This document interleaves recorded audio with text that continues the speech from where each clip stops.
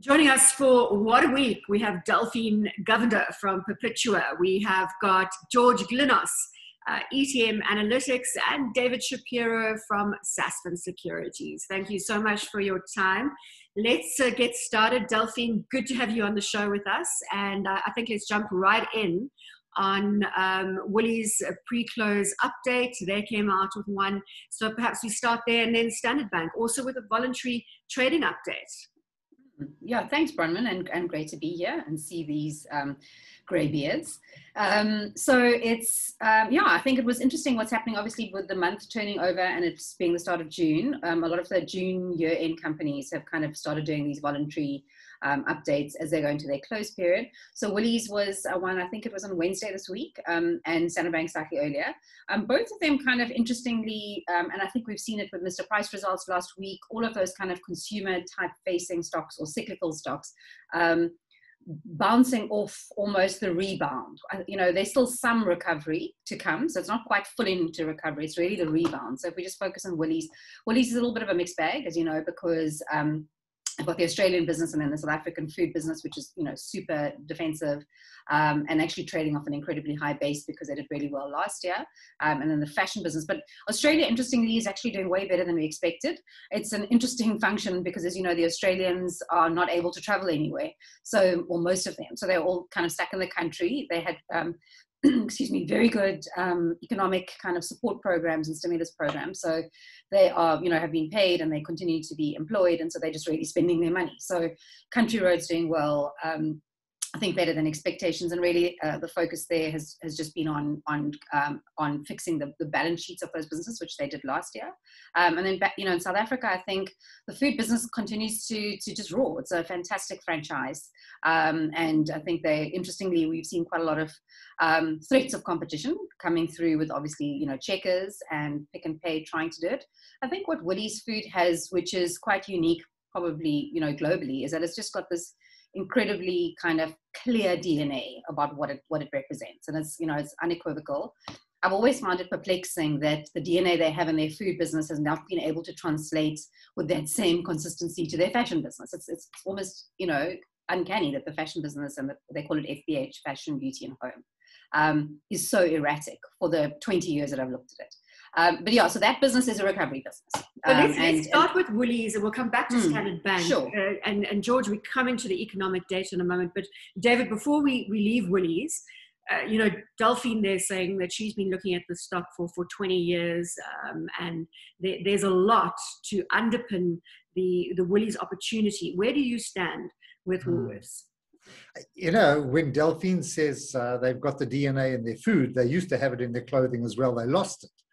And that can come back fast. If they can adapt their fashion to changes that we're seeing now, you know, to the active wear, away from those old, you know, ties and kind of trenery look or whatever you call it, or the country road look, or I don't know how to describe it in the woman's sense.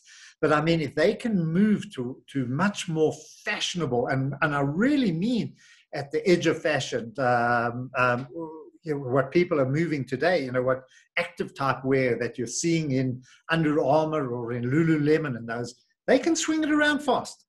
So I think they've just got that side so badly. And Bagatini comes from a good background. If you look at Levi's are a new brand again, you know, the oldest brand, but they're regenerating. So hopefully they can get the clothing right here and you know, make big strides in recovery. So let's see the next range.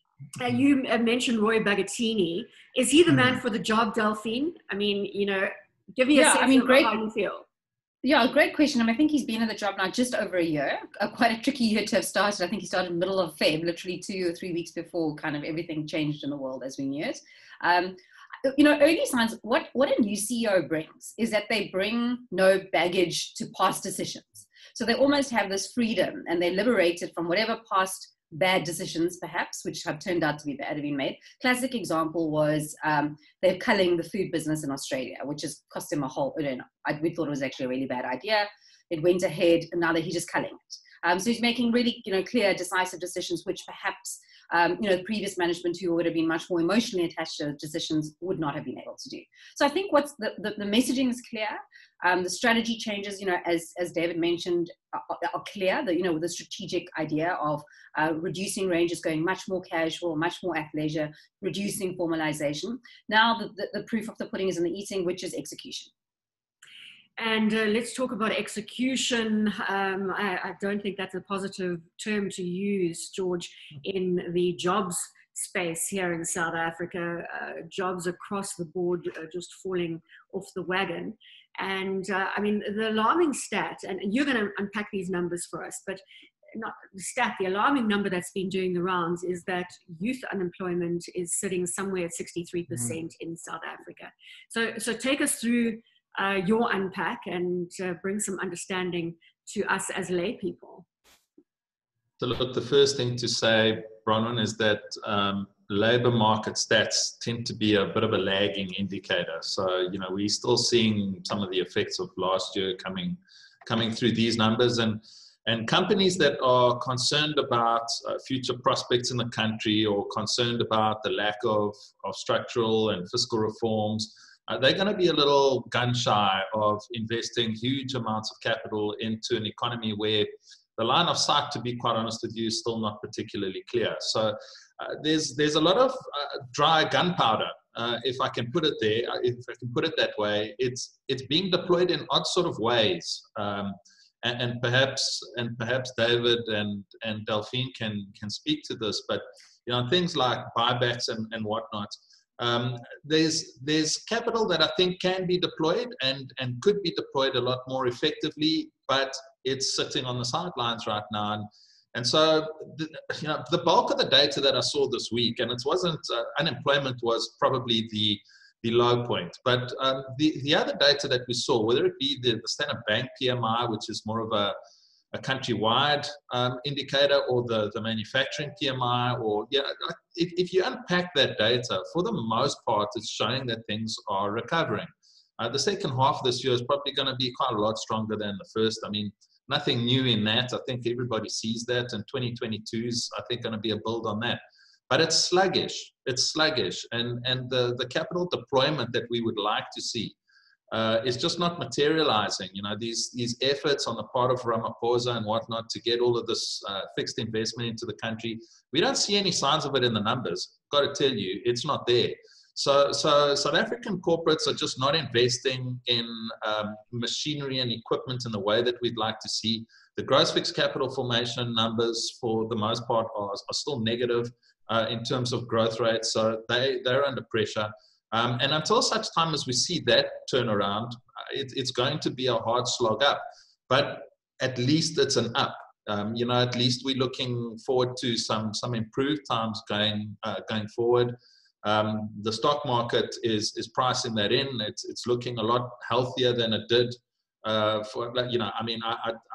couldn't believe the way that it bounced back last year. At least now we're getting some of the catch-up of underlying fundamentals towards what we saw getting priced into equities, and I'll be hopeful for and thankful for that.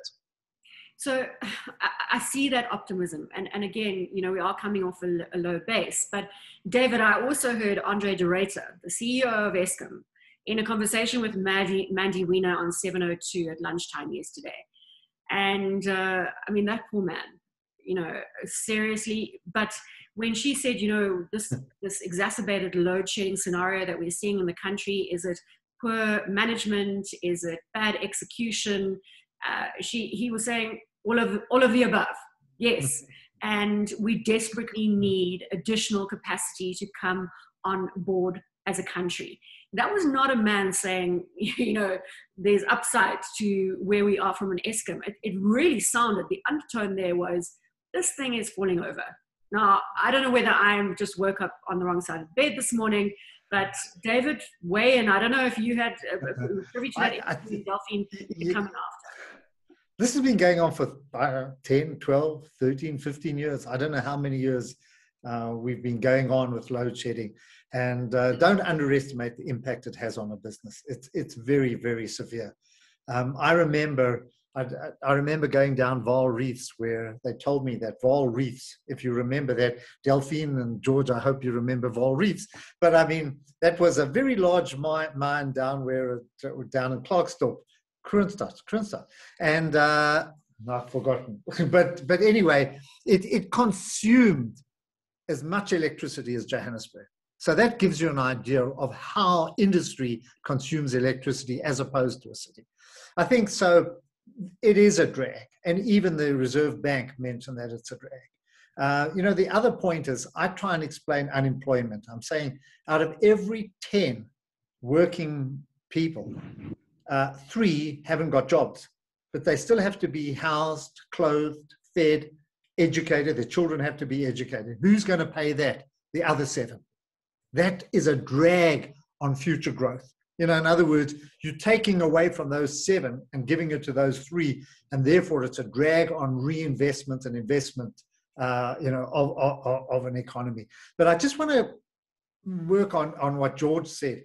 I go through results religiously, and I always look at what management says, and I try to find clues as to what they say, and it's challenging, well-positioned, all these words that mean nothing.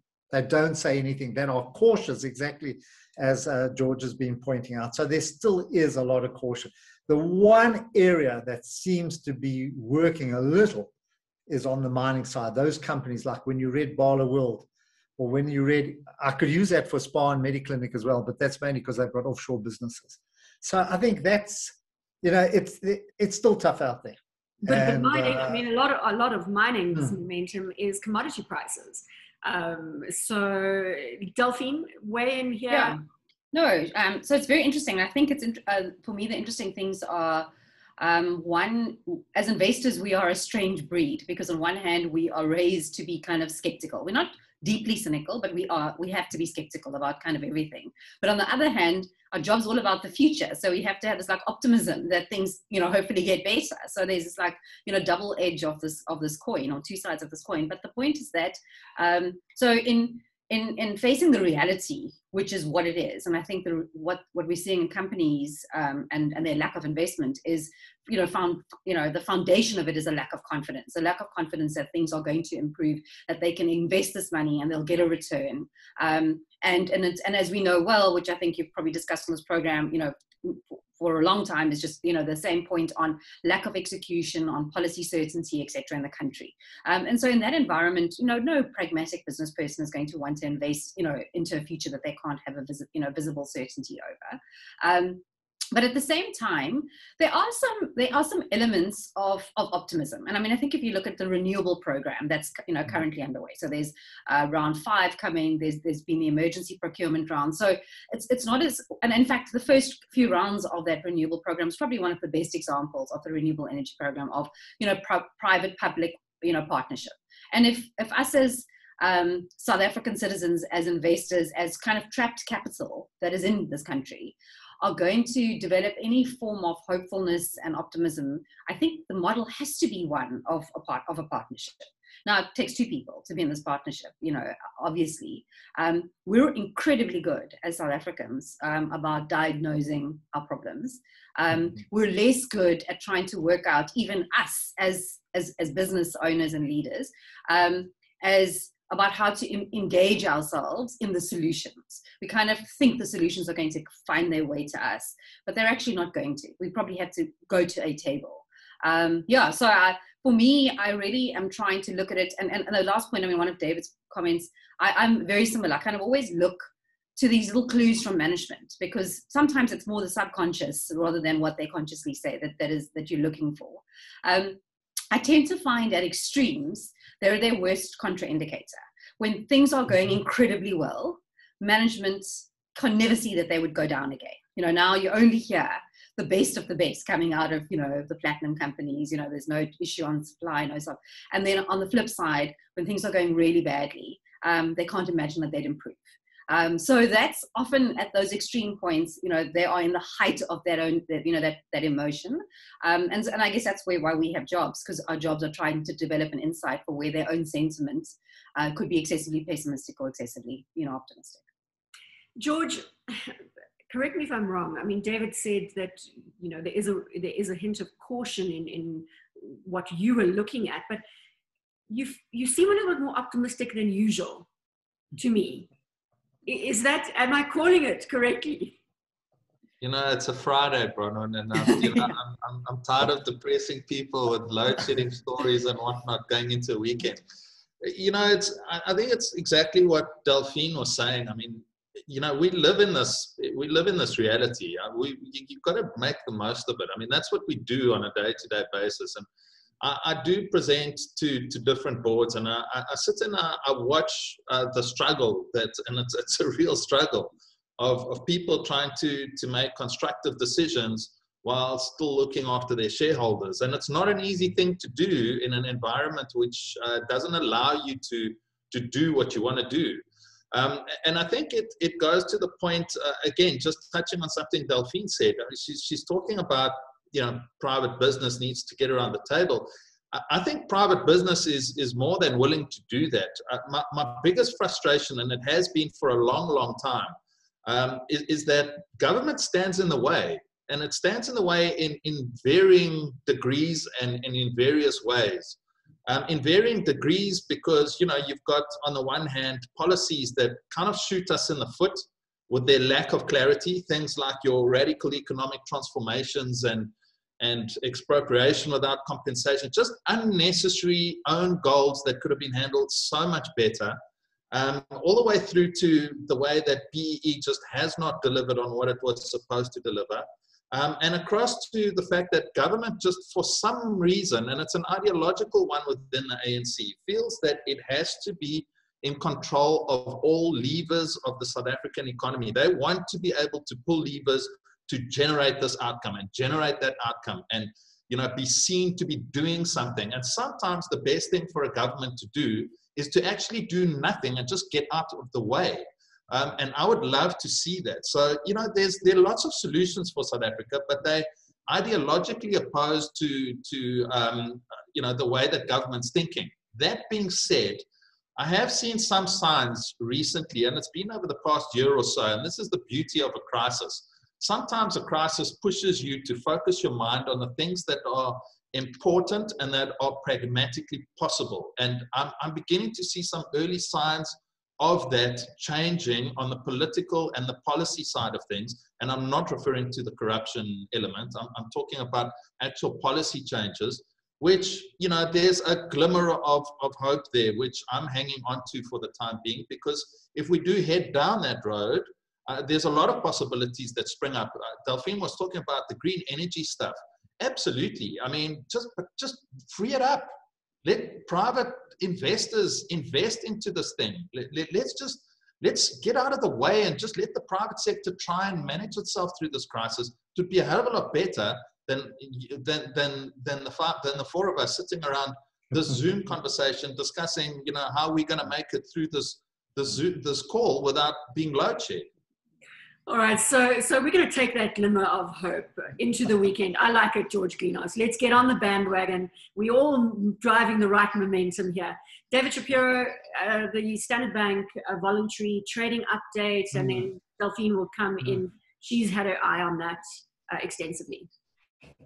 Yeah, Bronwyn, I always look at the top line.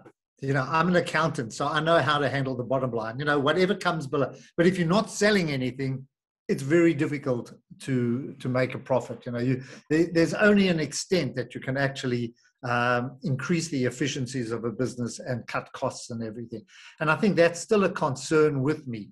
That and we heard it from George. Companies are not spending, and until such time as they spend, we're seeing it in America. In America, businesses are refocusing their whole businesses.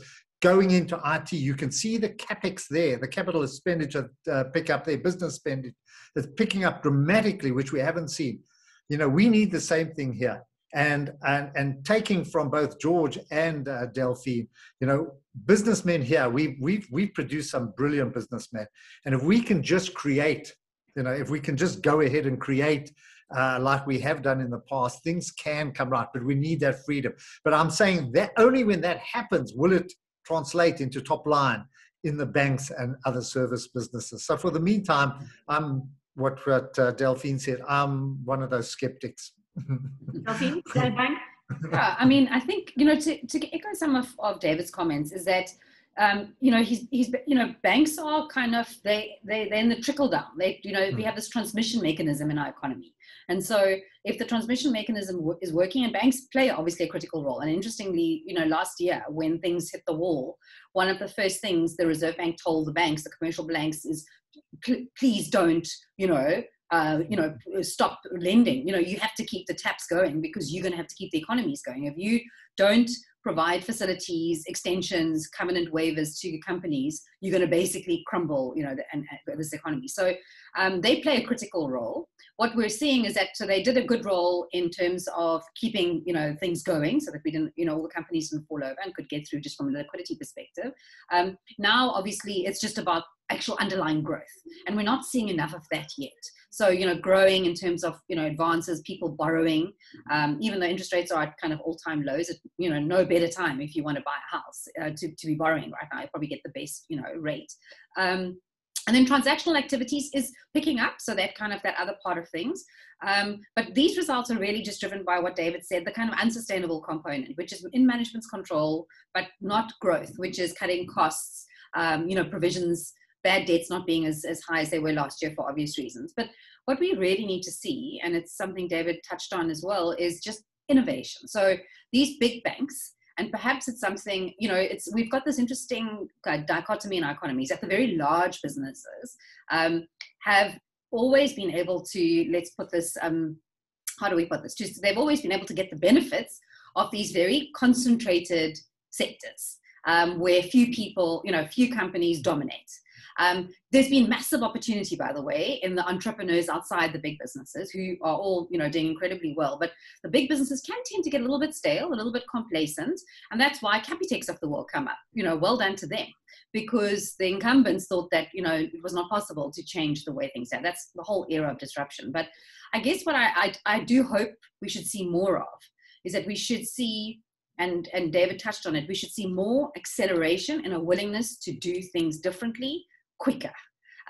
Because I think for a long time, South African management in the large corporate listed space have just benefited from being able to have these concentrated markets, high returns, never really had to put too much risk in it, just had to kind of tick along. And COVID showed us last year was that actually they've had to make decisions in weeks that they would have usually taken years. And if you didn't, you're going to be properly left behind, because some of these things are not just cyclical, they're structural changes. They just came super fast. Well, we are almost out of time. I'm going to go around the room, our virtual room, of course, on getting closing comments. And you've got about a minute each. George Glinos, we're hanging on to that glimmer of hope. Take us into the weekend from an economic perspective. Build on that glimmer. All right. Well, we've got near record trade surpluses. That's helping Iran remain relatively strong. We've got terms of trade, which are the strongest in some 11 years at the moment. Again, part of the same narrative. So at least one of the industries in SA is doing really well, and that does have spillover into the rest of the economy. Tax numbers have improved beyond expectations, so that's bought South Africa a little bit more time to implement reforms, and generally speaking, the data is pointing towards a cyclical upswing that I think lasts for a good 2 to 3 years. So from that perspective, things are looking a lot better. We could be accelerating faster, but you know, let's just be thankful that we're on the up and that the vaccine rollout has finally begun, and look forward to better times in the second half this year. David Shapiro, you're up, sir. Oh, well, I'm the only one who probably qualifies for a vaccine. So, but from my point of view, and focusing on vaccine, America is almost back to normal. Australia, normal, even though they put a barrier around themselves and not letting anybody out or in. So we are getting over the pandemic. And from a global point of view, that's a very positive sign. Yes, we're going to lag, but at least, you know, this is the beginning of the end kind of thing. So, you know, from my point of view, this is the positive that we're getting. And you're seeing it in a number of countries of the Northern Hemisphere as they go into summer. So I think by the end of the year, I think there's going to be a whole different perspective on what we discuss and where we see ourselves. Delphine. Yeah, I mean, from a glimmer of hope perspective, I think, George and David have done a good job in painting the kind of improving macro environment that we now find ourselves in which the companies that we as investors invest in are operating. So what that means, and so every now and then, in fact, probably once every decade, you kind of get these resets and the whole market kind of corrects. People don't have a lot of visibility about where things are going. You can look for markers, but it means you actually have, you can invest in kind of a future story that has a probability of actually improving at quite a lowish price and a low valuation. So actually, this is a great time to be invested in the market. This is a great time to be in equities. You get this opportunity every now and then to go find those good risk-adjusted returns, and this is now. Ironically, even bonds, South African bonds are offering good value. So yeah, I think it's a good time to be invested, and we should take the opportunity because they don't come around that very often. Well, you've been watching What a Week, and Delphine Govender from Perpetua. Thank you so much for your time. George Glinos, as always, a pleasure. ETM Analytics, and David Shapiro, Sasfin Securities. Good to see a smile on your face. We'll chat again soon. Thank you very much. Thank you. Great, everybody. Much appreciated for your time. Cool. Thank you. No load shedding, you see. Yeah, we managed to keep the lights on. Exactly. Yeah. Exactly. Take care, everyone. Have a great week. Have a lovely weekend. Bye. We Thanks, saved some birds, yeah. David, I've got a tiny generator. It's tiny. I'm kidding you. One of those like little 10 kilowatts or something. I don't know what that is. No, I'm joking. It's a whole area. I'm just saying. When there's Norwich. What's it? Norwich, yeah. Norwich Hall up the road there, and they've got this massive thing that spews out stuff. Oh, anyway. And listen, so Williams, he keeps sending me messages after he sees the shows deployed, going, please don't be angry. I'm still a nomad. I don't know where I'm living. I promise you I'll get my Wi-Fi. A shame, man. And I speak to him. I mean, we speak during the week. What about Mia? Is she still out of coach? She's back next week. She's still in Portugal. So, I think this is a major thing for them. They are like... they're obviously relocating. They want that Euro passport, yeah. Exactly. So, but she's back next week. She wanted to sent all her love. She said she is missing you. And she tried about 3 times to get her platform up, and she's going like, I have to see I have to put it up, and then it defaults down. She says, I just can't do it. So next week she's back. Okay. Okay. Thanks, man. Cheers. Bye-bye.